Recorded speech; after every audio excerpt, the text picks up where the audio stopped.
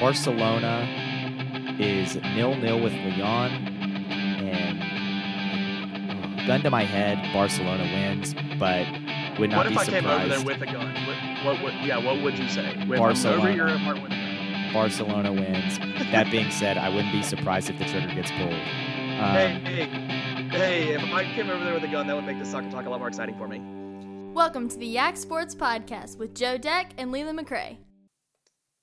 Back here on the Yak Sports Podcast, your Augusta County sports podcast. We're here and we're going to focus a lot on the region playoffs that wrapped up last week. And now we have 5 teams, 6 different sports represented in the state tournament.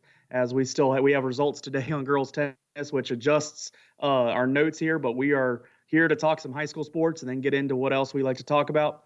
Joe Deck is with me, like always. And Joe, we've had a good spring season. A lot of teams went deep into the playoffs. We lost about 7-8 teams last week, but we still have some teams alive. Yeah, we do. And starting off, we lost Stewart's draft. Well, we didn't lose Stewart's draft. They lost in their region championship to George Mason. They have to go to Maggie Walker. We'll talk about girls soccer. Yeah, that's Stewart's draft girls soccer. We'll talk about another soccer team here in a minute that's going to Maggie Walker. Stewart's draft baseball, sticking with Stewart's draft, they won the region. Like I told you, they were a dark horse to do it. I doubted them. I was the game against Riverheads a couple weeks ago in the Shenandoah District Championship, I believe. They didn't look like a team that I thought could beat Page County from what I knew about Page County. They're throwing the ball around. And in high school baseball, I just feel like if you're really throwing the ball around in the field, you're not going to do as well. So I was doubting them. I was happy that they were playing deep. I was happy when they qualified for states, but I didn't think they had enough to get over Page. They took it to Page 9-4. They put a lot of runs up, took care of business. So congratulations to them. I'm happy I was wrong on that. But yeah, they I think are peaking at the right time, like some of these other teams. So good for Stewart's Draft. They get a home baseball game in the state playoffs this week, tomorrow night, Tuesday night. Yeah, Nandua coming to them. So good luck to Stewart's Draft. Another comment on baseball. If I was a Page County fan, I'd be really alarmed. You didn't lose any games until the end of the year, and now the losses are piling up. That's a team that's looking like an early exit in the States. They're losing every time they can afford to. That's not a great thing, and you can't afford to anymore, and you're going to be facing the toughest competition you've had all year. So, yeah, they're going to have a tough time making it through these next 3 games to win a state championship because they haven't won 3 straight since April. Yeah, the regular season. Yeah. Riverheads baseball, they won the region over William Campbell in a close game, 10-8. They get to be home against Colonial Beach. So good luck to the Riverheads Gladiators baseball team. I plan to be there, so next week I can talk to that and I don't know what good that'll do for the rest of the playoffs here, but yeah, I'm looking forward to that baseball game tomorrow. Plus, the weather's supposed to be like 75. It's going to be perfect. Riverhead softball, they won 10-1 against Rappahannock. Now they get to host Northumberland. And those games will be going on right next to each other up there in Greenville, so I'll be keeping an eye on both of those. Riverheads girls tennis, they won their state semi 5-0 over Windsor. They played Rappahannock, but I believe that was today. Yeah, they fell today to Rappahannock. So the team for Riverheads, they're done for the girls, and that was a great run. State semifinals is when they go down. That's an incredible run. But tennis gets moving ahead a little early so they can still award those single and doubles champions. The 2 girls playing tennis in the doubles for Riverheads is Jessica Milo and Lauren Reese, and they play a duo from Rappahannock on, I believe, Friday. Yes, Friday afternoon. So that'll be good for them. Mm-hmm. It's interesting. Region D didn't even provide and we'll get on this topic in a little bit. Even provide a girls doubles pairing. So the Region C champions just sitting there waiting on Riverheads, and has been. They didn't even have to play a semifinal. So it's tough that it gets uneven there, and we'll talk to that point a little bit more. But, hey, nonetheless, Riverheads going to be playing for a state championship with their girls tennis duo. Yep. Now let's bounce back to soccer for a second. RE Lee boys, they lost a heartbreaker to George Mason 1-0 as well, much like the Stewart's Draft girls. They will also be going to Maggie Walker to start their state run. So just like last week where there was a doubleheader at George Mason with Stuarts Draft girls soccer and Lee boys soccer, they're going to have a doubleheader at Maggie Walker now. And it's funny how a lot of these scores out of George Mason games have mirrored. I know the boys and girls from Wilson both lost, I believe, 9-0. That's what I had information for. So it's just interesting how George Mason, both of their programs just play at a high level and are similarly dominant. And so both of them knocked off our local teams last week, the girls and the boys, the girls from Draft, the boys from Lee. And so they'll both go to Maggie Walker. And Maggie Walker is another one of these spring sport dominant schools, really good at soccer, really good at tennis, a lot of sports, track. So it's going to be tough for both Stuarts Draft girls and the Lee boys. And this is the hardest game they have in the next two games. If they get past this game, whoever they get from C or D, I don't see as big of a challenge as is Maggie Walker. And then you would have to assume George Mason's going to do what they have to do to be sitting there in that state championship game again. So looking back to the last game for Lee, they hadn't lost all year. So they just lost 1-0 to George Mason.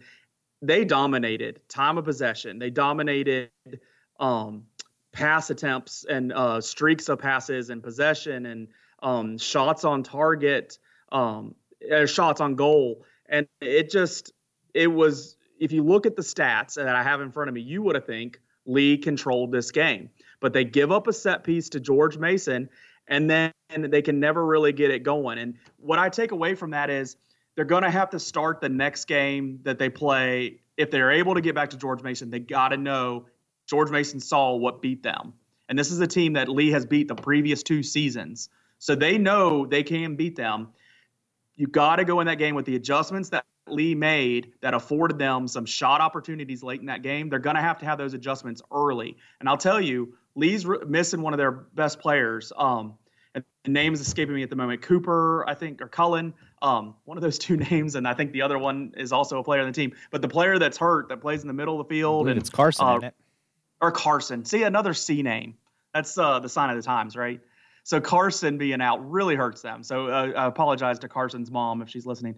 Hey, they miss you, and it was proven on the field. And so initially that game started, and things just maybe good early, but then it kind of shifted back George Mason's way. Then after the score, there was some adjustments, or in relation to that score, that allowed Lee to get more shots on goal, get some on target. Stenzel had a shot or 2 down the stretch that really could have, tied up that game. Just didn't happen. And you're just going to have to start the next time you face George Mason with those adjustments in place, or be one step ahead of them. And it's kind of the Belichick attitude.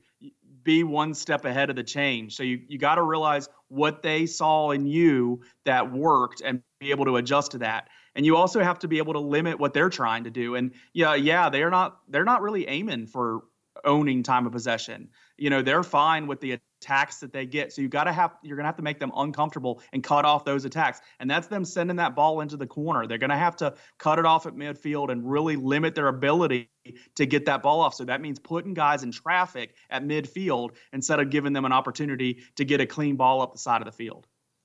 Yeah, I agree. You're not saying things that are wrong. And I agree with your stance from the fact that Stuarts Draft and Artie Lee that the Maggie Walker game is their toughest game.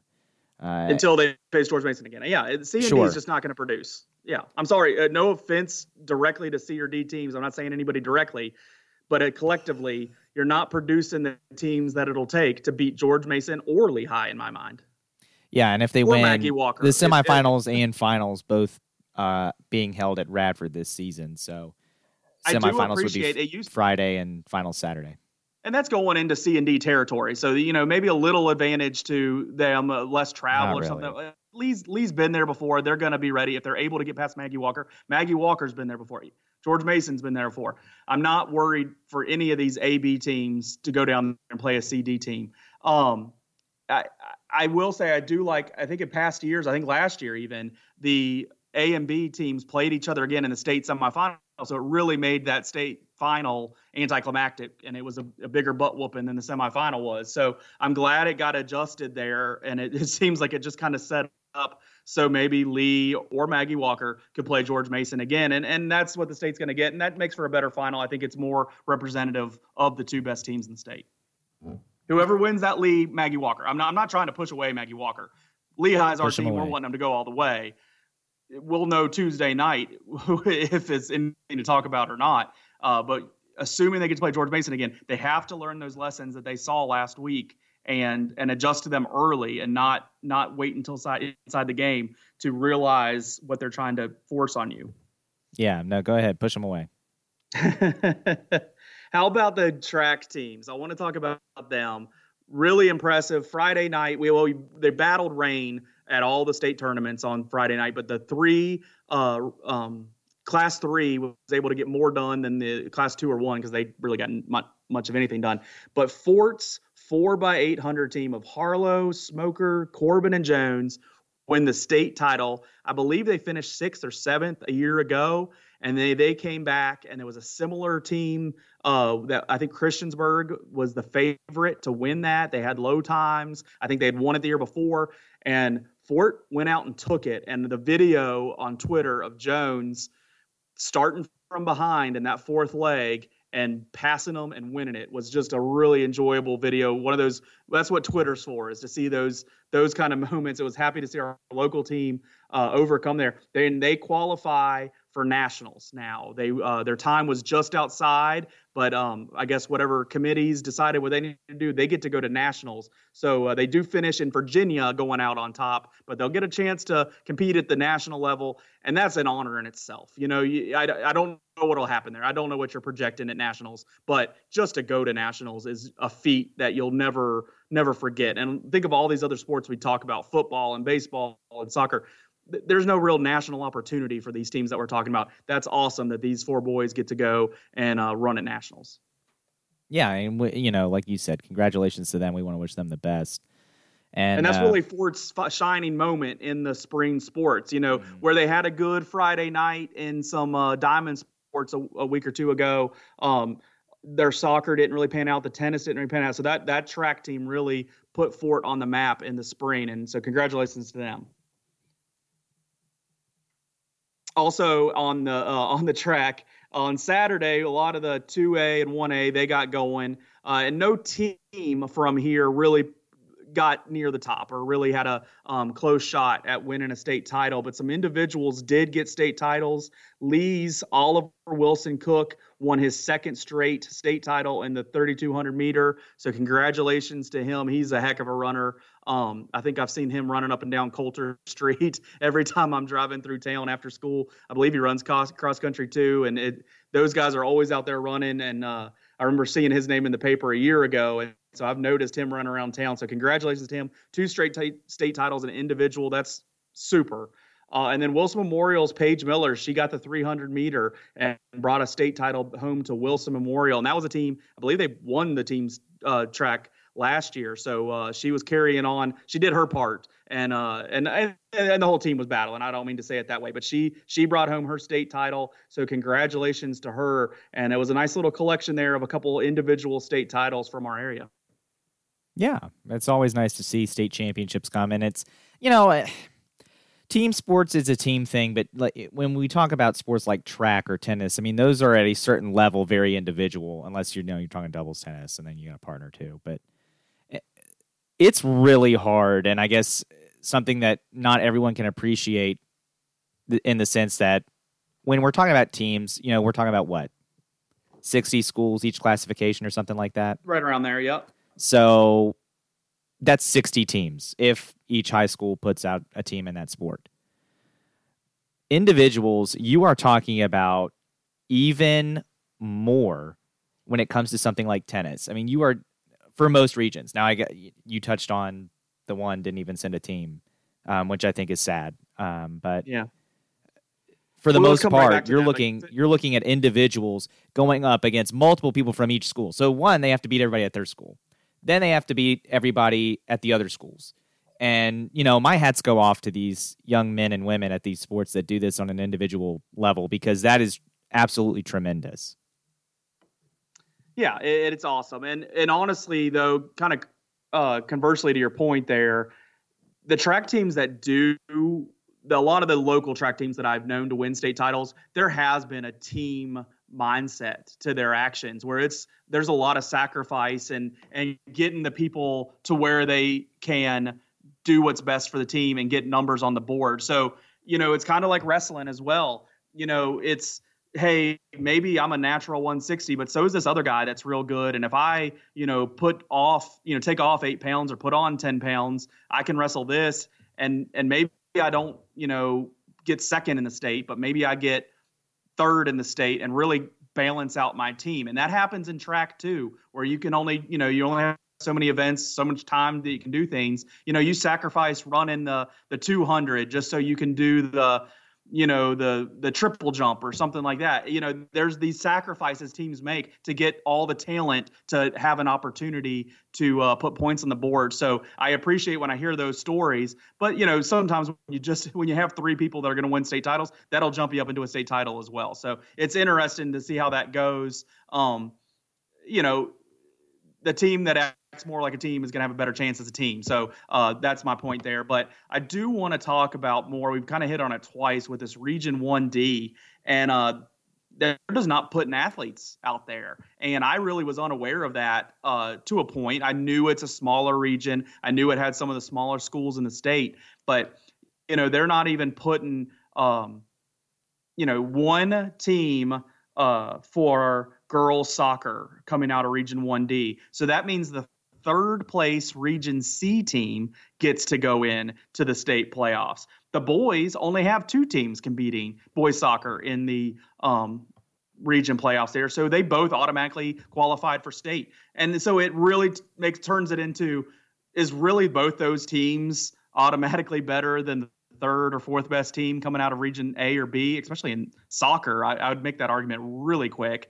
And so that would make you argue that maybe the region system in the Class A isn't working as well, especially when it's highlighted in the spring sports, where these schools, there's schools as small as 188 people, 176 people. I get it. That's tough to field a bunch of different teams, to have enough girls in the school to cover the girls soccer teams, to have enough boys in the school to get to, a full track team. I get it. That's hard. But I'm surprised, like, the teams that are there, they're not even necessarily these teams that are 400 schools. So, like, even some of these schools that are 350 and up aren't even fielding teams. And that's tough. I mean, I got to wonder what's going on down there. What's the mindset down there? If you have 350 kids in school, you should at least be putting a team out there. So it really surprises me. It just does surprise me. And I think it's sad. So I don't think they're not fixing it in this cycle. I know that they've already established the next 4 years of cycle, but that is something to look ahead forward. Because what good is it really doing if half of the region, 3/4 of the region aren't even producing teams? Even more than that, it's disappointing. And I feel like it hurts the rest of the region. So maybe you modify it once the season gets going. Maybe you look at where those teams can slide in, or you make the playoffs a different format than just the region format that you have applied to the rest of the state, and it works well throughout the state in a lot of different ways. It's not working down there. I think Class A just needs to have its own set of rules. Class A, I'm not. They're all piled up in pretty much the same areas too. So I think Class A, you could do still like the 2-region thing that they used to do for everybody. I think that would still work in Class A. I don't think anyone has to travel all that much. I know Riverheads their traveling might increase, but they're not going to complain. I was going to say, I don't think anyone at Riverheads is going to complain about it. People at Riverheads, even in football, they don't like how it is now because they don't.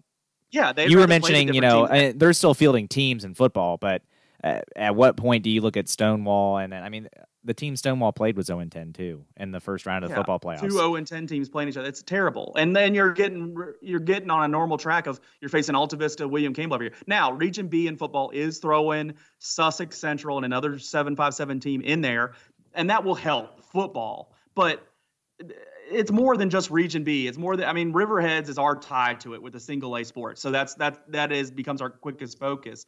But I agree that the 2 region, just do each side of the state, 16 teams or however many teams you want to set it as, and that will avoid your problem that I'm bringing up that, hey, maybe this third best team in Region B is better than that second best team in Region D, and that gets solved out with points, or it gets solved out really quick in the playoffs. So I would agree, where you're battling these regions that aren't even producing enough schools to have a competition, maybe you modify the rules for Class 1, and that would affect Riverheads. But, hey, if that means they have to travel to Grundy in the playoffs, they're going to go to Grundy and cheer. Yeah, I agree. All right.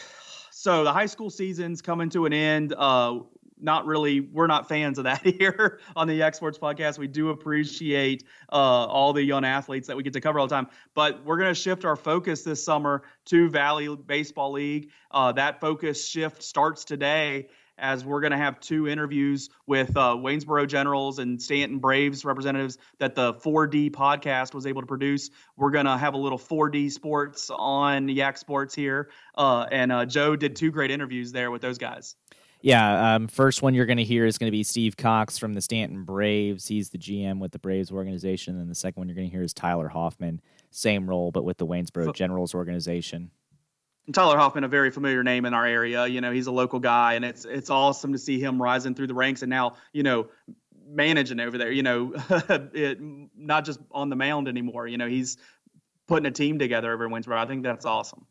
Yeah, and again, Leland mentioned 4D Sports, if I may plug my own thing here. That we are going to focus on Stanton and Waynesboro primarily on this podcast, yes, because those are the Augusta County teams. If you are interested about hearing what's going on more as a Valley League as a whole, 4D Sports is where you're going to want to go. Again, we're on Podbean as well, so if you're subscribed to Yak Sports on Podbean, which you absolutely should be, you can just hop over, subscribe to 4D Sports as well. We're also on Twitter and Facebook, on the Apple iTunes, and another and quick Spotify. Plug for a great plug for your podcast. The 2 things I like the most: the focus on baseball is great, and you also get not just straightforward baseball talk. Like last year, you guys had the whole uniform analysis for Major League Baseball. I thought that was great. But then also, you guys have the best interview ending in all of podcasts.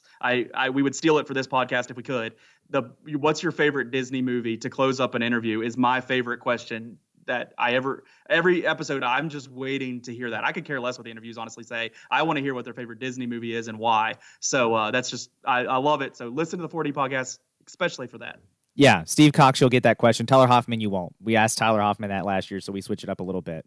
You grow, Yeah, when we interview somebody for the second, third time, we got to switch it up a little bit. But those are coming up next, and then Leland and I will break down the opening weekend for the Braves and the Generals. And we are back with the season previews here on 4D Sports of the various Valley League teams. Right now, we have the GM of the Stanton Braves, Mr. Steve Cox, with us. Steve, I'd like to thank you for joining us. And let's get started with just the basics. Let's talk about some of the Stanton Braves that fans will be seeing in the park this year. Yeah, our kids will start coming in town tomorrow. I think we got a good group of kids coming. Some of the guys to really watch, I guess, are we have a kid coming from Nova Southeastern in Florida, one of the real good D2 programs in the country, Duncan Pastore. He was a freshman of the year in the conference. He's an all-region. He made the all-region team. He's a two-way player, 4-0 on the mound, hit leadoff for him, hit about 360 on the year. So he'll be a really good player. He'll probably do both for us as well. We'll probably take it easy on him from as far as pitching standpoint goes early on in the season. Got another Division II kid from Walsh University, Andrew Check, big left-hand hitter, another all-region player in Division II. Hit probably, 17 home runs at Walsh this year, set a new school record. Had a big year last year in Summer League, in the Prospect League, which is another good summer league. Was an all-league performer in that. We're expecting him to do some big things. There's some small ballparks in the Valley. Ours is one of them. We're not as small as some, but power hitter like that should do really well. Got a couple JMU kids, Callaway Sigler. Was hurt early in the year for JMU, but as soon as he got cleared, healthy, he was in the starting lineup every day. Struggled some, but he's a kid that missed all his high school senior year with an injury. Then he gets to JMU and gets injured again. And he's got a lot of talent. I think once he gets to play every day and just gets in the rhythm, he's got a chance to be a really good player. He's got some local ties. His grandfather lives in the in the area, in the Middlebrook area. His mom is a Riverheads graduate, so he's got some local ties there. We've got a pitcher from JMU, Liam Grubbs. He's got some probably 15 to 20 innings, pitched really well when he got the opportunity as a freshman. So those are some guys that I think will all have some pretty good years for us. We're still tweaking the roster as we speak because we had some guys defecting just in the last 24 hours, and several in the last week. So we're still putting it together, but we should be in pretty good shape by the time Friday gets here. All right, and talking about it, it's been since 1999 since Stanton has won a Valley League title. I noticed you mentioned a lot of local flair and then some D2 guys as well. I know Charlottesville, that year they won their first, they used a lot of D3 talent, so obviously not impossible to win with D2 and D3 talent on the roster. Is that kind of the approach that you guys are thinking about taking in terms of trying to switch it up a little bit?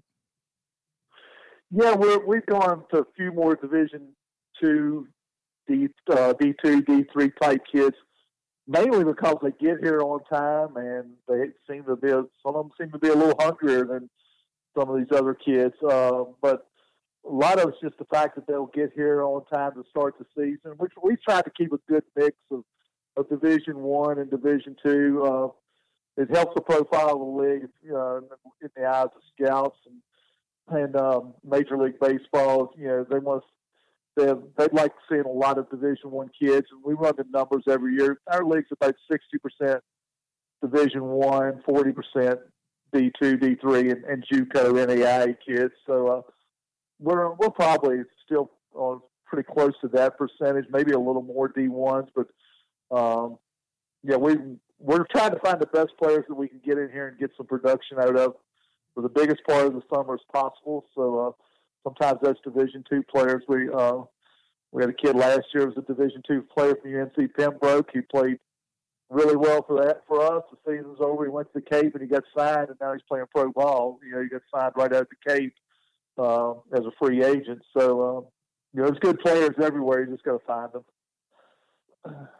All right, and I also wanted to ask, you had to do a coaching search in the middle of the offseason, right before the season started. Talk about that process that went on this summer. Yeah, it was a little unique. We Coach Nyman, who coached with us last year, we kind of had a multi-year type deal set up with him. We were expecting him to come back, but he also owns a big hitting facility down in Florida where he lives. He's got a wife and 2 kids. That hitting facility's kind of blown up. It's doing really well. In fact, the Summer League has moved into that area where his facility is. They're using his facility as the official training facility for their league this summer. So it's just a situation from a business standpoint. He had to stay and take care of that. It didn't make much sense for him to leave. So when he decided he couldn't come back, we hired an assistant from last year, Lucas Ray, really good young coach. Did a really good job for us last summer. And then just all of a sudden he decided he was getting out of baseball totally. Just left his JUCO team in the middle of the year, got a real job, I guess you could say. He's getting married.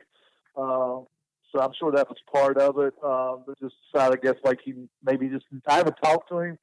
I'm assuming he probably felt like it was time to find a job that paid a little more money, maybe, because when you're working as an assistant at a JUCO or some of the smaller levels, you're not getting rich, that's for sure. A lot of those are just part-time positions where you're making maybe $10,000, $12,000, $15,000. So, then Lucas decided he was going to not come. Then we'd already hired Tyree Blaylock to be one of the assistants for this summer, and it just made sense to just go ahead and promote him to the head job. He coached in the Cape last year with Mike Roberts up in Catuit. Roberts is a well-respected coach from North Carolina, and Tyree had good recommendations that we checked out. Plus, he knows the league. A couple of years ago, he played for Charlottesville, so he knows how the league works. We thought that would be a big plus, and just another young coach who wants to, get a good summer on his resume, and I think he'll do a real good job for us as far as going forward. All right. And, let's talk about some of the camps and Field of Dreams, community outreach stuff that the Stanton Braves are doing and how folks in the Stanton area can get involved. Yeah, it's we try to do as much in the community as we can. We will have 2 weeks of camps, and don't know the dates off the top of my head, but all that information's on our website, StantonBravesBaseball.com. We'll have 2 weeks of camps, ages 6 through 12. They're always pretty well attended. They'll be conducted by our coaching staff, and the players will help with that.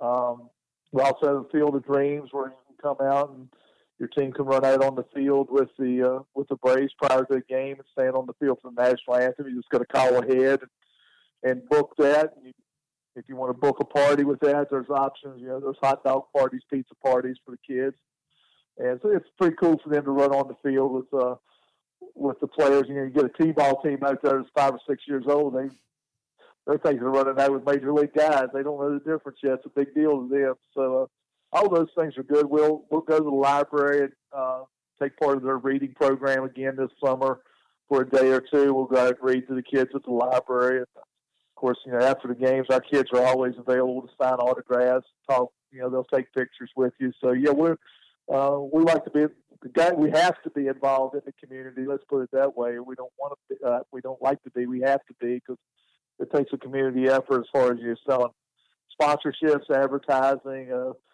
The cost of running a team just keeps going up, and without the support of the community, from a fan standpoint, coming out, buying hot dogs at the games, or supporting our camps, or the businesses, buying sponsorships to provide free tickets for fans, and buying the billboards. Without all that, it'd be impossible to run a Valley League team at the cost, as I said, balls, bats, umpires, uniforms. It all adds up. It's a pretty big chunk of money each summer. So it's a pretty big endeavor to pull this off every year, and we couldn't do it without the help of the community. Yeah, and I think that's the great thing about the Valley League, is seeing the community and the teams, kind of come together and allow. I mean, you got 11 teams in the Valley League, up and down, and each area is kind of unique in itself. And that's pretty cool to see the teams reaching out. But I want to get you out of here on some questions that we ask all of our interviews to lighten up the mood at the end. First one, what's your favorite Disney movie? My favorite Disney movie, probably, gosh, I haven't watched any in a while. Shrek, probably. I like the Shrek movies. All right. Okay. And what is a song that you like but you're afraid to admit to other people?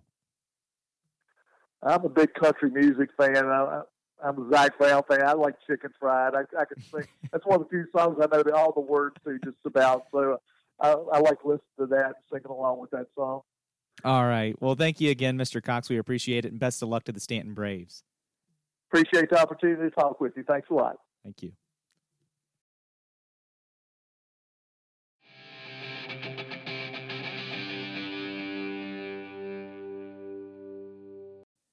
Continuing our season previews here on 4D Sports around the Valley League, we now have GM of the Waynesboro Generals, Tyler Hoffman. And Tyler, first off, thanks for joining us here on the 4D Sports podcast.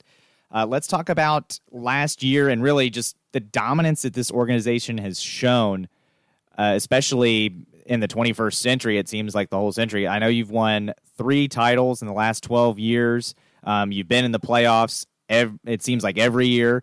And so just talk about that success and what that has done to this community and around this team. Well, I think it's set a kind of a precedence for at least the fans. And that's good. I mean, I guess it's better than the alternative, but those folks expect to win, and they kind of hold these guys to that standard. And, sometimes more often than not, it seems like, they'll let us know if we're not playing to their standards. But again, that's a great standard to be at. But every summer is a new summer, and we preach in our organization, at least, that if you handle your business off the field and take care of things and be a good person, the stuff on the field will handle itself. And for us, it's been great. It's been exciting. It's fun. It's obviously it's great to win, but even more important, we've been fortunate enough to develop a lot of really good players here. So I wanted to ask you another thing with this team, and you've already touched on a little bit about what you tell your guys every year. Who are some of the guys that the fans will be clamoring and cheering for on the Waynesboro roster this season that you guys are excited about? Well, we just finished up a Generals Meet the Team night deal, and it was really exciting. We had probably 300 folks at the ballpark, and kids were shagging, and I think they got a little taste of a couple of the guys and what they're capable of doing, at least at the plate. Santi Garcia, probably the first guy to mention, is a catcher from Alabama State. Had a great season for them, was all SWAC conference player, and was Mink League MVP last summer, and hit a lot of home runs out there. And just, again, you talk about being good people. That kid is an unbelievable person so far, and I think he's somebody that a lot of people are going to be able to connect with. And then another kid on the Big West, not too far from played his high school baseball at Liberty Christian, and is a catcher. South Carolina, was drafted in the 40th round last year, and physical bat, and played really well late for South Carolina. And then across the infield, we've got Joe Kinker, who was a freshman, going to be a freshman All-American at Florida Gulf Coast, and another strong bat, kind of corner infield, corner outfield type guy. And then in the outfield, Jackson Tate's another one that's signed at University of Alabama. Really strong, athletic kid, ability to run. And I think it's, we're going to be able to be athletic. We're going to be good up the middle. And I think, again, we're going to try to put up some runs and hopefully, wins us some ball games. Yeah, I mean, I know that's the goal every year. I noticed you guys had some local guys too. Just talk about some of the local kids that you guys were able to recruit and bring to the Generals. Sure. Well, from an arm side, Stuart Barrett played at Miller School and is at George Mason. Big, tall, lanky kid, and won them a state title last year. And he's an impressive arm, threw a fair amount of innings for George Mason this year, and is probably going to be a weekend guy for them in the future, if not next year. And then obviously Ethan Murray, who was, I failed to mention previously there, everyday shortstop at Duke, another Miller School product, first team all, freshman ACC, and he had a little scare the other night, took a baseball to the face in the tournament. So we're not sure what his status is going to be. We're hoping that, he steps foot in Waynesboro at some point, but obviously it won't be too soon at least. But great kid, living at home with his folks, and we're looking forward to having those guys here in Waynesboro. I know you touched on how loyal the fan base and the team is around the community. I wanted to ask you, this obviously tonight, Meet the Team night was one of those opportunities, but what are some other opportunities that fans will have to get engaged and be involved with this team in the community? Sure. We do a lot of work in the community. One of the kind of things we kind of hang our hat on, obviously we work at the Boys and Girls Club, the YMCA here in Waynesboro directly, and then the Camp Light folks out in Waynesboro, heading out towards Cremora area, they provide us an opportunity to work with kids from all different backgrounds, whether they're foster kids, whether they have different levels of special needs, whatever the situation may be. Our guys are out there 2 to 3 times a week.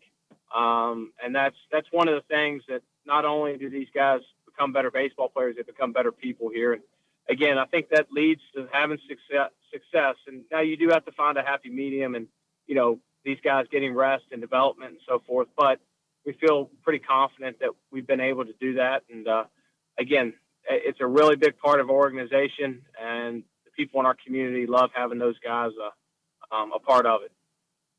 I wanted to say from a personal standpoint, I know I used to work at the Boys and Girls Club here in Waynesboro, and that always meant a lot that you guys volunteered those players, and the players volunteered their time in the summers to spend times with the kids at the club, and then always helping to get some of those kids in your camps as well during the summer. So I wanted to thank you and the Generals from a personal standpoint for that. And I know a lot of Valley League teams do stuff. I'm sure it's not just you guys that do stuff for Boys and Girls Club and YMCAs in their communities, but you guys are one I interacted with personally, and that meant a lot that you guys did that. I want to take time to thank you for that. I appreciate that. Yeah, we've already asked you the Disney and Guilty Pleasure song because we've had you on last year. But so this year we'll ask you to close things out. Who is a player that when you watch right now is your favorite Major League Baseball player? Oh, Lord. I would have to say I'm a Cardinals fan, so it's going to have to be somebody within the Cardinals organization. I'm a big Yadi Molina fan, so I'd have to go that route, man. All right. Okay. That's respectable. One of the best catchers in the game. And then so you've already told us you're a Cardinals fan, so now I'll have to switch the second question to what is one of your favorite baseball movies? I'm sorry, I lost you there. Yeah, what is one of your favorite baseball movies? Oh, I'd have to say Moneyball. It's kind of like living that job right now.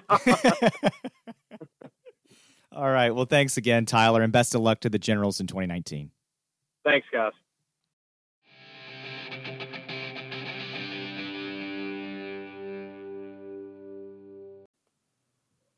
So great interviews there with Cox and Hoffman there of the Braves and Generals, respectively. The Braves started out the season with a nice win on opening night. They beat 13-7. They won that first night against Front Royal, and things were looking good for the Braves. But then they've dropped two, and they're bleeding runs. They're giving up a bunch of runs. Even in the win, they gave up 7. They gave up 6 to Covington in the 6-3 loss. And then, man, Sunday night was tough, 18-4. It was over early in that game. I didn't make it over there for that game, but my buddies did. And the big draw to keep them there was the 50-50. So that's how bad Charlottesville was putting it on the Braves. But, hey, it's early in the season, 3 games in. You're still getting guys coming in town, so nothing to really worry about yet. You do want to see more out of your pitching staff, but you also want to see who shows up for your pitching staff from there too. But, hey, the Generals looking good. Yeah, the Generals are looking good. But I want to go back to talk about the Braves real quick. Their win. Right. Even in the win, I was a little worried about the Braves because they started off way behind in that game. Four down, Yeah, they came back to win that game. And I thought, okay, maybe Stanton's going to have something this year. It's still late. As you said, it's early, and 3 games is not a big enough sample size to judge what these teams are going to do or not do. That being you're not said, playing 162, but you're still playing. You're playing 30, 40 games. Yeah. 42 regular season games, I believe it is. There you So, when you get to 10, I think you have a pretty good sample size, and then most of your players are in by that point that are going to be in. You might lose some actually after that point. So, but Waynesboro is off to a good start. They started off opening night with a win against the Covington Lumberjacks, 5-2. In a ball game that really showcased Nick Neville, South Carolina Gamecock from Fairfax, Virginia. He had a multi-RBI night to bring home the Waynesboro win there. Then in the second game of the season, they took on the Harrisonburg Turks in Harrisonburg. It was a game that was not impeded by weather that was in the area Saturday night. They went on to win 6-1 in a game that showcased a guy who is off to a hot start. He also played a role in the big win over Purcellville last night. But Wes Clark, he's another guy from South Carolina University. He hit one out in the 4th inning against Harrisonburg that kind of put them ahead. And then the game against Purcellville was 12-4, where they just poured it on. They gave up 3 in the 8th. But other than that, I mean, it was pretty much all Waynesboro all the time. A 5-run 5th inning, powering the Generals there. And again, it was another good game for Clark as he added 3 more RBIs. He's hitting 400 already here early on. He's off to a good start. He's got 4 hits, 1 single, 1 double, 1 triple, and 1 long ball. So a season cycle for him in the first 3 games. The season cycle, the rarely talked about season cycle. Yeah. My little cheat sheet, though, for the VBL, I'm not saying this is just to a T and you get talent levels from all over the place, but look at these teams with a bunch of SEC guys. And, they're up against hard competition every year. Just look at the College World Series. We're going to talk about it here in a minute. A lot of SEC teams involved there. So you talk about a guy from South Carolina, not surprising he's coming to the VBL and producing. I mean, he's playing at a high level all season, rolling that over. This SEC does really good. So does the ACC. I'm not just discounting the ACC, but the SEC, I think, top to bottom, very strong. And it's the warm part of the country. Same as the Pac-10 also, or Pac-12 or what do they call it now? They have good baseball out there too. These warm places, they're good. But that's something to watch as you go to these games during the summer. I will say this. I know we're focusing on Waynesboro. We're focusing on Stanton. Both of those teams in the South. The one thing I will say in terms of, maybe I'll bring this to the Yak Sports podcast every week, but maybe a bright shining moment each week from another team. Woodstock. They only won 5 games all last year. They won 2. They're 2-0 going into tonight. They brought in Bocock, a new coach there. Stanton fans will remember him. Yeah, Valley Baseball League Hall of Famer. He's going to Woodstock, and he's off to a 2-0 start. I'm not sure how they're doing tonight. I believe their game tonight did not get rained out yet. But success seems to follow Bocock. I mean, when he was at Stanton, when they were at their highest level of recent memory, he was good in Luray. He went to the Rockingham County League and produced good results there, and now he's back in the VBL. And maybe don't call it a complete turnaround already at Woodstock, but a bright spot early for a team that saw no sun last year. Yeah, and I know you tweeted it on our Yak Sports Twitter. I saw that. If you can't make it to these games, they are on Facebook Live. Yes. You should be watching them on there. It is, for the most part, single camera shots. Yeah, but some teams have more than one. But yeah, there is a commentary on there. A guy talking is what I call it. And there is a scoreboard on there. Video every week in the fall and the winter, but I just call it a guy talking. Yeah. Yeah, there's commentary is the correct terminology. I like that they have the score on the screen at all times. I love that. Yeah, there is a scoreboard that stays fairly up to date.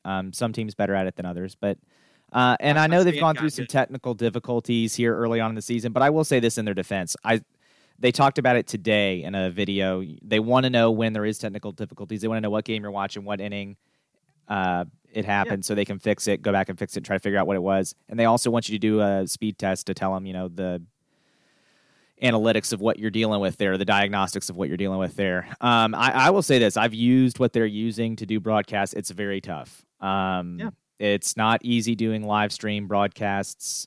You might think, I watch games on TV all the time and there's no problems. Those are by mega media companies that have, millions and millions of dollars. That's not what we're working with here. They're doing a good product.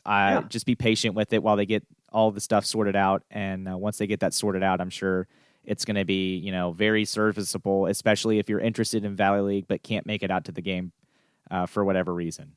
All Things Valley League, great blog. Yes, to follow very along good. With good people there. They keep track of former Valley League athletes very well. I was going to say John Leonard is the guy who runs that. He's very busy tonight, I'm sure, keeping track of the MLB draft tracker. Anybody that has ever played a single pitch in the Valley League that gets drafted, he will let you know about it. He is awesome at that. I've talked to him a few times. He's a great guy. And they do pictures throughout the season. A lot of good stuff there. I follow that blog for a long time now. Well, I'm probably touching on 12, 15 years on that. I mean, it's been a long time that I've been reading his stuff. I think he took a little bit of a break in there, but he's back at it, and it's been awesome. So we highly recommend that. They're friends of the podcast, whether they know it or not. Maybe we'll try to get them involved either here on, I don't know what your ideas are 4D, but somewhere along the line, if we can hear from them, that'd be great. Really have to appreciate that they're giving you live video of these VBL games and also those sponsors. I know Sheetz is one of them. Subway, I believe. Yeah, good on those guys putting money into that. So great. It makes me want to get a Subway sub. I'll say that. So VBL, get out there and watch them. It's a great family atmosphere, especially at Stanton or Waynesboro. And when those two teams get together, it's always a fun night. So I imagine you'll see Joe and I at some of those Stanton-Waynesboro games this year. Yeah, probably. Women's World Cup kicks off this week. Sport of the Future kicking off again this weekend, starting with the Women's World Cup. That's being played in France. Team USA has a great chance to defend their Women's World Cup title. That'd be 4 for them if they win another one. Mm-hmm. They'd have 3. They won in 2015, which was last year, or last time. The last time they played. Last World Cup. 99 and 91. So, yeah, we're definitely rooting for USA here, obviously. But, yeah, they're going to have a good shot. And unlike the men last year that weren't even in the tournament and other years when the men have no chance, the women are a good team. No matter what, they're going to play a role in this World Cup. So it's fun to watch. And they're coming out of the group for sure. USA. Thailand, Chile, and Sweden in that order. They play Thailand Tuesday at 3:00 Eastern. It's a week from Tuesday. You'll hear from us again before yes, USA June 11th. plays. Sorry. Yeah. But the World Cup does get started on Friday. And I'm one of those kind of people that just, if World Cup's on, it's on the TV. Like, it just stays on. Watch as much as we can. They'll play Chile in their second game and then Sweden to close out the group. Sweden, by far, their toughest game of the group. It's a team that knocked them out in the Olympics the last time they played Sweden. That was a very dark, dark moment. But we're not going to worry about that because we're going to beat them this time because we're the United States of America. Yeah, we are.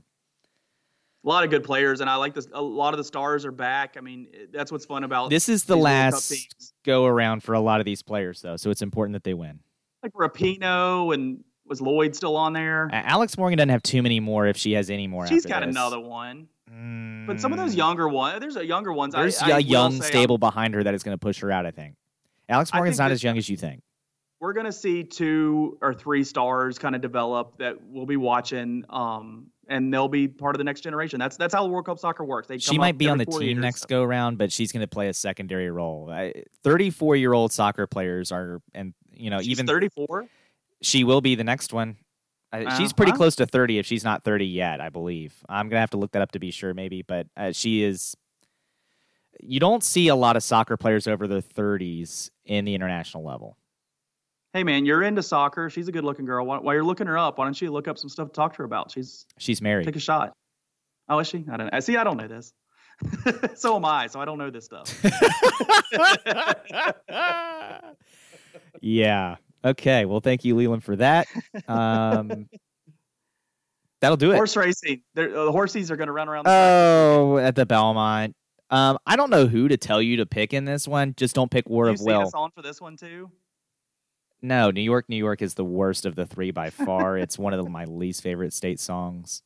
I haven't looked at all 50, so I can't really give you a number. But War of Will will not win the Belmont. It barely held on in the Preakness, in my opinion, coming on a little late. But I don't think War of Will could have held on if that race kept going. The Belmont is the longest of the Triple Crown. And War of Will is not built for that. I don't think War of Will has a chance. All right, I need you to predict. These last 2 races, we saw a disqualification or whatever that had never happened before. In the Preakness, it's probably nothing that's never happened before, but there was a horse, jockeyless horse running around the track and beating people. What is the oddity that's going to happen in this? The unpredictable oddity. Predict it. That the announcers love New York, and Mike Tirico says it's a beautiful rendition.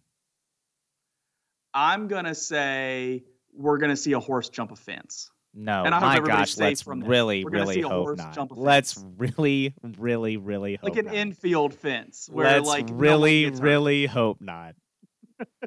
There are people in the infield, I promise you. Let's really, really hope not. We've been seeing something crazy every race. I want to know what it's going to be. I don't want to see anything that's going to hurt a horse or people. Oh, I don't want to see any people get hurt. These horses, I'm not going to worry too much. These horses get turned into glue pretty quick. Whatever happened? Oh my gosh, that is so not true. That is what happened to that horse? Not true. They invest so much money into these horses. That is the biggest lie in horse racing. That these horses are somehow mistreated. These horses are used in breeding. I want to see that horse. This is a hostage situation. You got to show me the horse for me to believe he's alive. Which one? The one that it wasn't justified. The one from the first week. Everybody was that one. That the favorite. That maximum security. They're gonna breed. They're gonna use maximum security to breed the next racehorse. See that he's alive. They've extracted his ability to make more horses, and that horse is not walking this earth. No, that is so not true. That horse is going to live out its days. It's probably going to compete in the Breeders' Cup. I'm going to have to see that horse to believe it. Okay. Wow. All right. Well, there is that's the most baseless and reckless accusation in the history of the Yak Sports podcast. Of the Yak Sports podcast. But from Leland McRae. I didn't think that would be taken away from me, but Leland McRae just went out on that limb. So I want to personally congratulate Leland. As a person who loves horse racing, Bob Baffert, I would never make a crazy accusation like that about horse racing. I love horse racing. Show me the horse. Yeah, wow. Show me the horse or give me the bottle. One of the two. Oh, my goodness. Hey, it was a baseless accusation made on the Experts podcast. It's the worst on sports media since this morning when ESPN played First Take. Everything they said in that hour probably was worse than that. I didn't watch it, but that's a fair statement. Oh, I'm sure. I haven't watched Steve Smith talk in years. No matter what, they said worse. Stephen A. Smith, they said worse things this morning, no doubt, than what I just said. Let's go to the D block.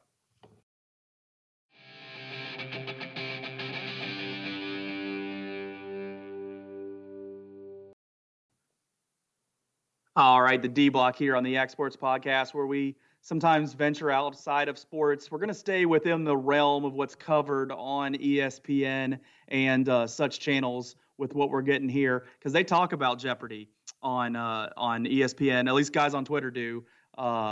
Jeopardy, our boy James, the one I was rooting for, the one you were rooting against. I don't know what about our boy.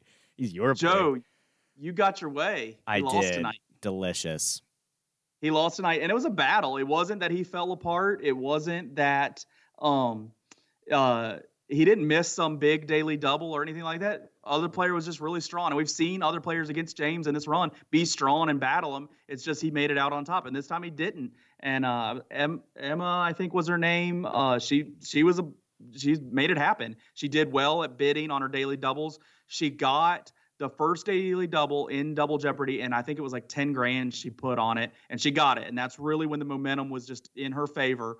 She got the second one, and that was more of a defensive get than anything. She didn't bet big money on it, but at least James didn't get it. And James needed that daily double. And that's just being in control of the board to select that and clue. The crowd got behind her, didn't they? Yeah, and she rode the momentum and went. And in Final Jeopardy, they all got it right. I was surprised with James' wager because what he bid wasn't even enough to beat her if she bid $0, which surprised me. But she put a hefty bet on it. She got it right. She took home $50-some thousand.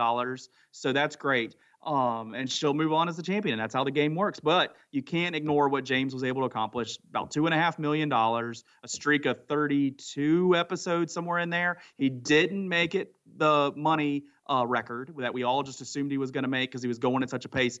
But that pace is really, it's commendable. It sits atop on its own. He has the top 10 single day amounts. He nearly doubled the single day record from what it was at 77 to 130 some. And he averaged about that old record. So it's worth saying positive words about him. He was on a heck of a run. I'm sorry to see it's over. I'm sure everybody at Jeopardy and all the sponsors are sorry to see it's over, but we'll see what he's able to do when he comes back for those all-star tournaments. It'll be fun to see him up against people like Ken Jennings and other people that were really good at the game and see how his strategy has gone up against the other greats. But now we watch the new champion, and that's how the game works.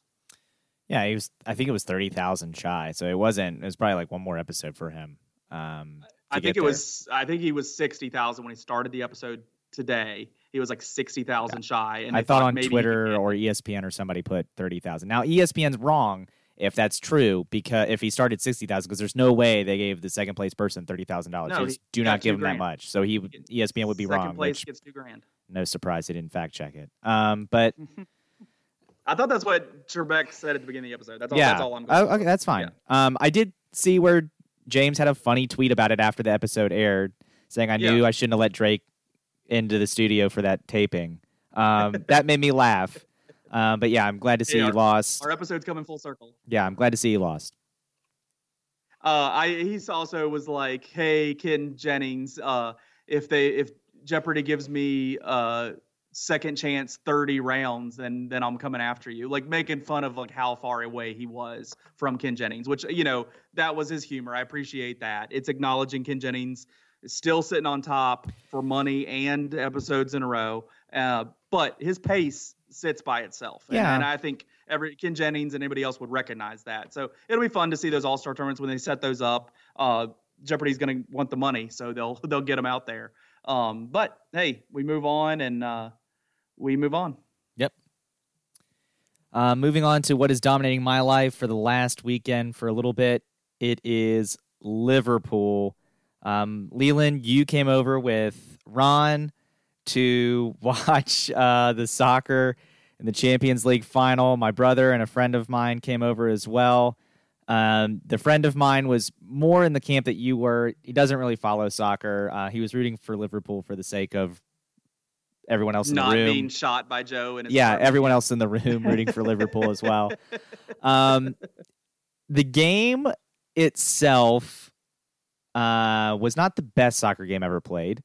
Liverpool won, so at the end of the day, that's all that matters. They got a handball in the first minute or two of the match, and Mo Salah went with power, drove it right past the keeper into the net, and then Liverpool kind of just held on. They had the better. I have to say, yeah, go I ahead. was happy for the early goal because I was worried about some unruly behavior out of you in this, and so the early goal I think really helped diffuse tension. I'm not saying there wasn't tension after that, but I think I can imagine you being worse. I've audibly heard you be worse of a fan. I've seen you more celebratory at moments in the press box or at the press table, especially at JMU, calling some high school games, where you've shown more emotion than I saw you show throughout the rest of that game. You had a great until the second goal. And the second goal. But I was really worried about some negative, unruly behavior if this game was 0-0 late. And so I was happy to see the early goal to kind of put a positive spin. What I was really worried about was 2 goals from the other team, and maybe it wouldn't have been unruly. It would have just been dark. It wouldn't have been unruly because you've broken the light fixtures. No, I don't get that mad watching my teams. I mean, I get mad, but I don't get like destructive angry. I'm not that kind of fan. I just will never. I've never understood that. I've been upset. I have to burn the couch after the game. I was wondering what lengths we had to celebrate. No. But Liverpool held on. We have the better defenders, so we did what we could do. I mean, we had the ability to sit back and let Tottenham come at us. Tottenham didn't do a very good job of it. Their strikers were not on point. There near the end, they started to get a few opportunities, but that left them open to the counter. The ball popped out to Origi, I think in the 87th minute, who netted the second goal. And at that point, there was a loud scream in the apartment from someone in the apartment. Everybody could hear, even people in the bathroom could audibly hear. Yeah, I can't tell you where that sound came from, but someone in the apartment started to make a lot of noise, and that was kind of the end. Tottenham had no chance at that point. Liverpool holds on to win. It's their 6th European championship. It's the first for Jurgen Klopp. He had lost 6 straight finals before that. He had won finals before, but he had lost in 6 straight finals. This gives him a win now, his first title at Liverpool. It's not the Premier League because Liverpool hasn't won the Premier League going on 30 years now, but this will do.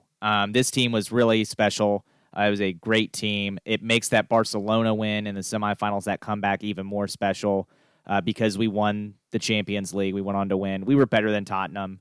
I think we were 20-something points better than them in the league, so we're just better than them. And in that game, you were clearly better, too. I mean, yeah, we're the better team. We won. I didn't feel... There were a couple moments where I thought Tottenham might be getting ready for an equalizer, but then our back line stepped in. They were amazing. I was really proud of the effort from Liverpool. Their fans today had a parade, yesterday, and it was 750,000 people at this parade in a city that has a population of 500,000. So wow. 250,000 people more than the population of the city show up into the city. It was crazy. There's smoke bombs being set off everywhere as the team parades around and just eats up the atmosphere. They talked to Virgil van Dijk, who's the chief defender on the back line. He's a center back, probably the best defender in the world. He's up for best player in the world, which is almost unheard of from a defender position. I don't even know if a defender's ever won the best player in the world award, which is called the Ballon d'Or, by the way. But they asked him why he chose Liverpool, and he said, these fans. These are real fans. They love football. They love the club, and this atmosphere is great. It was awesome. I'm glad you and Rob were able to be there. My brother and the friend of mine. I had a good time with you guys. I hope you guys enjoyed it as much as I did. It was great that Liverpool won, and it was even better to share that with so many friends in attendance at the apartment. Robert Morris, I'm glad they got to, maybe someone peek in the window through the slits and get to see a little bit of it. But yeah, it was great for Liverpool. They're busy scheduling football games. Don't worry. Yeah, don't worry. They're going to get trucked by JMU again. But yeah, it was a great win for Liverpool. I'm so happy. I'm already looking forward to next season. I think this is going to be a very special team for at least 3 or 4 more years. Yeah, it was a good time. And yeah, thanks for inviting us. And they make it to the championship again, we'll have to come. Oh, definitely. Moving on My to cream sodas might still be sitting there then. yeah. I meant to say something about that afterwards, but I wasn't going to say it until you just brought it up. But yeah, you got some stuff in the fridge. What I know that you need to know, the NBA, Adam Silver mentioned that the NBA, speaking of soccer, is looking like at a couple mid-season tournament formats. All right, what you got? Well, one mid-season tournament format, I guess, and then the other one's a late-season tournament format. All right, throw them at me. So it's similar to the FA Cup in soccer, which is basically... That means nothing to me, so explain it. The FA Cup is more extensive than what this would be. The FA Cup is having every soccer club in the Football Association, which involves 4 different tiers. And they play a tournament, single elimination, all the way down until there is one. That championship's played at the end of the year, right after the Premier League season ends. This would be just NBA teams. So it's an NBA mid-season tournament that's played single elimination, gets whittled all the way down until you have one champion. I know what you're thinking. Well, we have a regular season for that. It's a little different. The Golden State Warriors might get knocked out in the first round. They might lose the very first game of this tournament to the Sacramento Kings because the Sacramento Kings get hot one night and the Golden State Warriors have the worst game of their life. And Golden State's knocked out right away. So then it gives some of these teams that have no prayer of winning the NBA championship something to shoot for. Just get hot. Yeah. Just rattle off 4 wins somewhere in the season at the right time, and you could win the league or the tournament. and they're saying it ends mid-season. I'm for this, and I they're think saying it's like great. you play these on like Tuesday nights in the first half of the season. Hey, if that gives me a reason, especially before the All-Star break, maybe not in November or December, am I going to care? But as this thing closes down towards the championship, if that has me turn on the TV to NBA on a Tuesday night, that's a win for the league because I'm not doing that now. And I'm a sports fan, and I'm the kind of guy they want watching, and I'm not turning on the NBA on Tuesdays. I just don't. So I think it's a great thing. I like it. They would have to probably trim the season down a few games for each team. But the way they balance it out for the owners is this is ways to, like you said, this is ways to get people in on a Tuesday night that they normally wouldn't. More ad money. It's a separate TV Tuesdays. deal. Yep. And it's more ad money. So I think that balances out. I think as long as the owners look at it and at the end of the day they're not losing money, they're going to be all for it. They might come out in the positive depending on how successful this is. I hope they do it. I hope it's a huge success. And I want other sports to look at it too. Major League Baseball in particular. Football can't. I don't think hockey can. But so what do you have like baseball like on Mondays? Mondays and Thursdays are the off days for baseball. What do you have like Mondays is a tournament day? Just a single elimination and thing they too. fly in for a game somewhere. I mean, that's had a lot of travel. I don't know about for baseball. Just a single but I like elimination it for thing. NBA. It's no more travel than it would be for the NBA. I mean, the back-to-back travel. You're going to create situations in baseball. I don't want to analyze how this affects. Again, baseball's going to have to trim down their season. So what you do is you carve 3 days off somewhere for a part of the season. Let's say the beginning of the season, because there's a lot of rainouts at the beginning of the season, and you just carve out 3 days. You play them through, and then, hey, guess what? Later in the season when you have that 3 days carved out, that's where you put the makeup games. Yeah, maybe so. I'd be interested to see how that goes, but I like it for the NBA. And what's the other thing that they're talking about? There's not a playoff one. I don't like that one as much. That would involve like 7 through 10. So it would be a couple one-game playoffs to determine who goes into the 7 and 8 slots. I have no problem with that. I think it's bad. We already have too many teams that don't deserve to be in the playoffs playing. I don't like the idea of expanding it.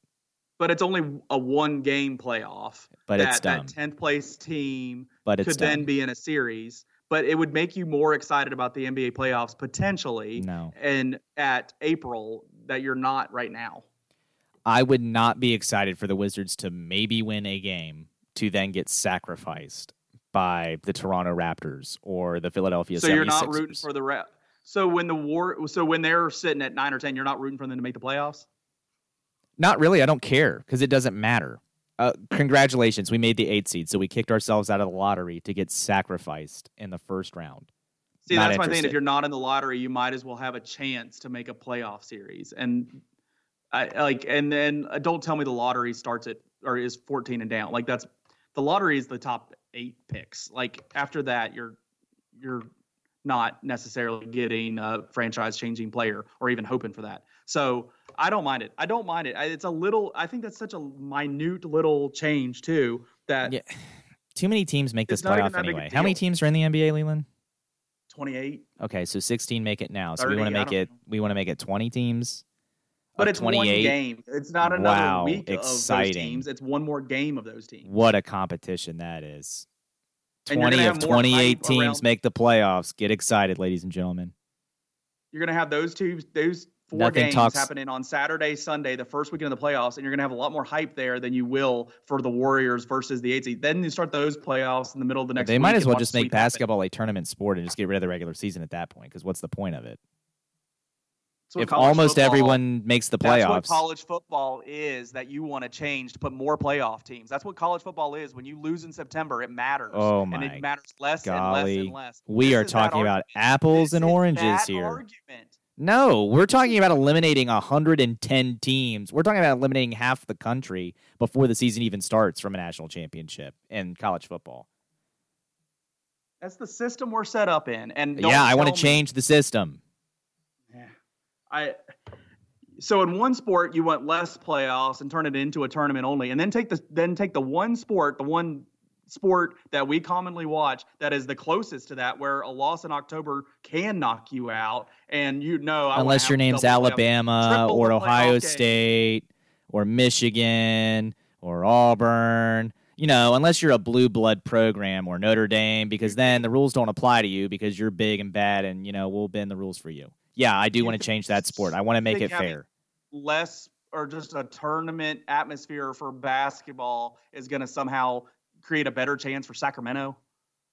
They're just going to be even more. No one's ever going to even see them play or hear from them. And it's less revenue for the NBA team. So I just think it's totally ridiculous. You're talking about expanding it to like 60% of the league or 70% of the league makes the playoffs. I'm talking about not even 10% of the country makes the playoffs if a 16-team college football playoff happens. It's a 1-game playoff to go into a 7-game series. It's not a 7-game series to go into a 7-game series. It's the playoffs, is it not? It is. I'll take it. It's a more exciting playoffs than what we'd get out of the first round. No. We might get a 5 seed beating a 4 seed in the playoffs, and that's it. It depends if LeBron's Cavaliers are a 6 seed or not. You're wrong on this. I mean, it's just a fact. And the fact that you brought up college football is embarrassing for you, and I'm sorry. Bull. 10% of the country, less than 10% of the country's college football programs make the playoffs if they expanded to 16 like I want. 75% of the NBA makes it in your expanded thing. The reason I really don't care about Central Florida and if they could win a national championship or not, because not everybody is just going to have a chance to win a championship. And that brings me to what you need to know. The spelling bee was on last week. That competition completed with 8 students, children, who none of my problem with this is going to be their fault. 8 kids holding up a trophy. No one won that thing. They say 8 kids won that thing, but when 8 people win something, nobody wins something. I mean, this is, I don't understand how they could have this problem. 8 kids winning this thing. I didn't like it when 2 kids won it, but I said, okay, this is a weird thing. They'll get it figured out. I don't pay attention to spelling bee until it's actually on in front of my face. So they'll get this figured out. No, instead, they just stick with the same rules. We only have 20 rounds. We don't care what happens. These kids are preparing better and better than they ever have before. They have so much more resources and years past of competition to study that they're just getting better and better at this. And now we have 8 winners. And I'm not going to call them winners. These are 8 great kids. Hey, congratulations for them achieving the goal that they wanted to achieve. But the goal is not what it used to be anymore, because it used to be one kid holding up that trophy. And the competition was difficult enough to challenge them to provide one winner. And 8 kids finishing that thing in the number 1 spot is ridiculous, and it's not what competition is. I don't care if you're hitting a ball, you're spelling words, or you're drinking sodas. If you're having a competition, you don't have 8 winners. Okay. I'm going to unpack a lot there. I don't disagree with your overall point. You brought UCF into this, so I'm just glad that they let the kids from Orlando compete in the Scripps National Spelling Bee and don't look at just certain parts of the country and say, sorry, your school district's not big enough, so we don't actually care if you have a kid that can spell. You think none of that happens? You think everywhere in America, every kid has the opportunity? Oh, absolutely. They have school spelling bees, and they have county spelling bees, and they have region spelling bees, and they have state spelling bees, and they have the national spelling bee. Does every equal opportunity? Does every private school kid get the same opportunity? I don't know about private schools. It might just be public schools. I don't know. But every school has the opportunity. Why are they keeping the private schools out? Because they're not a public school, and this might be a public school competition. I don't know. Well, big boy football has a big boy competition at the end of the year, and they award Alabama the championship. Because they're scared to play somebody just outside the big boy competition because they're scared they might lose and maybe get exposed a little bit. But anyway, back to the main point of the spelling bee. I know you don't like Dan Le Batard and his radio show. The radio show has grown on me. I still don't like the TV show that he has, but the radio show has grown on me. They talked about this. The one actual idea that I think they could actually implement, at a certain point in the competition, they're not allowed to ask for the country of origin, and they're not allowed to ask for it to be used in a sentence. Start limiting questions. Yeah. They're not allowed to ask for it to be used in a sentence. They had some crazy and some funny ones, like find out what the kids' biggest fears are and then expose them to that while they're trying to spell the word. In which case, Dan brought up a good point. What if one is an alligator? Are you saying bring out an alligator and the kid possibly gets eaten? He goes, hey, if we're going to crown a spelling bee champion, maybe occasionally a kid gets eaten out by an alligator. Obviously a joke. But yeah, I do think the one thing they said of limiting the questions that the kids are allowed to ask at a certain point, just say, you got to spell it. And whatever happens, happens. I think most of the time that's just a stall tactic anyway. I think they already know where the country of origin is. I think they already know how to use it in a sentence. I think they already know the definition. I think they're just trying to stall to buy themselves more time for them to spell it in their heads anyway. These kids are brainiacs. The other thing that was brought up on that radio show, which is a great point, the winner gets $50,000. All 8 of these kids got $50,000. So that means Scripps has been sitting on $400,000 every year that they have been willing to give out and just haven't. I imagine they pull the money from somewhere, or there's some kind of insurance policy that was protecting them on that. But hey, they're getting primetime media money, ad money. The money's there. Yeah, they're not limited to $50,000, so that's not a problem for me. I just don't. I mean, we can try to turn this into other points. Just on its surface, just fix it. Guys. Yeah, don't have 8 winners. I agree with you. Just don't have 8 winners, and just keep going, or limit the questions, or shorten the time that you have to do it in, or some version of this, and get to a winner, and don't have the same problem again. We'll all survive. This is not the worst thing in the world, but we can't promote these competitions for our youth where 8 people win. There needs to be a winner, and 7 other kids can lose. We'll be okay. It'll be okay. And don't set up the rules to limit yourself to 8 to 20 rounds or whatever it is. It's just useless. I want to do, while we're here, my favorite was that girl, and it might have been late 90s, early 2000s, where she knew the word as soon as they said it, and she just started screaming the letters. She's like, J-O-E. I mean, it was perfect. That was my favorite winner of all time on the spelling bee. And that spelling bee, I can't say I've watched it every year recently. I can't say I've watched it. I used to watch it. I remember it was late in the school year to be on the TV. I remember watching it. And Karen, even within the last 10 years, I've watched some spelling bee, but the last 6, I probably haven't. I don't know what happened these last 6 years. Something changed. Okay. Yeah, I don't know. I've never really watched the spelling bee. I do think 8 people winning is ridiculous, but yeah, that's about where my opinion ends on it. And it's not going to keep me up at night. So until next week, folks, we hope you enjoy the Yak Sports Podcast, where we won't criticize 8 kids winning a competition. next week, hopefully. But again, But we'll be will back criticize the college football playoff. that'll be a lifelong mission until they finally get it right. But the I NCAA just is want to crooked. reestablish, what do you think is right? I think each conference champion and 6 at-large bids. So that's the 16. Yeah. I don't like 16. All right, get out of here. That'll end it for us this week. Again, Joe was right on the college football debate. Leland still has to come a long way, but we got him here on soccer. I'm sure we can convince him of this eventually in time as well. Got him here on soccer. I'll see you a year from now, only if Liverpool's in it. We'll see about that. He says that, but he'll be watching the Women's World Cup this weekend, folks. Hey, I'm a World Cup watcher. Again, we'll be talking about the teams in our area: RE Lee boys soccer, Stewart's Draft girls soccer and baseball, Riverheads baseball, softball, and girls tennis. We'll be talking about how those teams fared this week. Hopefully, those teams are talking about state championships, and we'll be able to celebrate those with them here on the Yak Sports Podcast. We'll also be talking more Valley League next week and even more in the Augusta County area. We hope you enjoyed this week. Don't forget to follow us on Twitter at Yak Sports Pod, on Facebook, Yak Sports Podcast, and we are on Spotify, Apple Podcasts, Google Play, all those great podcasts, Podbean app. Make sure you subscribe and don't miss another episode. Until next week, folks, thanks and good night. You've been listening to Yak Sports, your Augusta County sports podcast.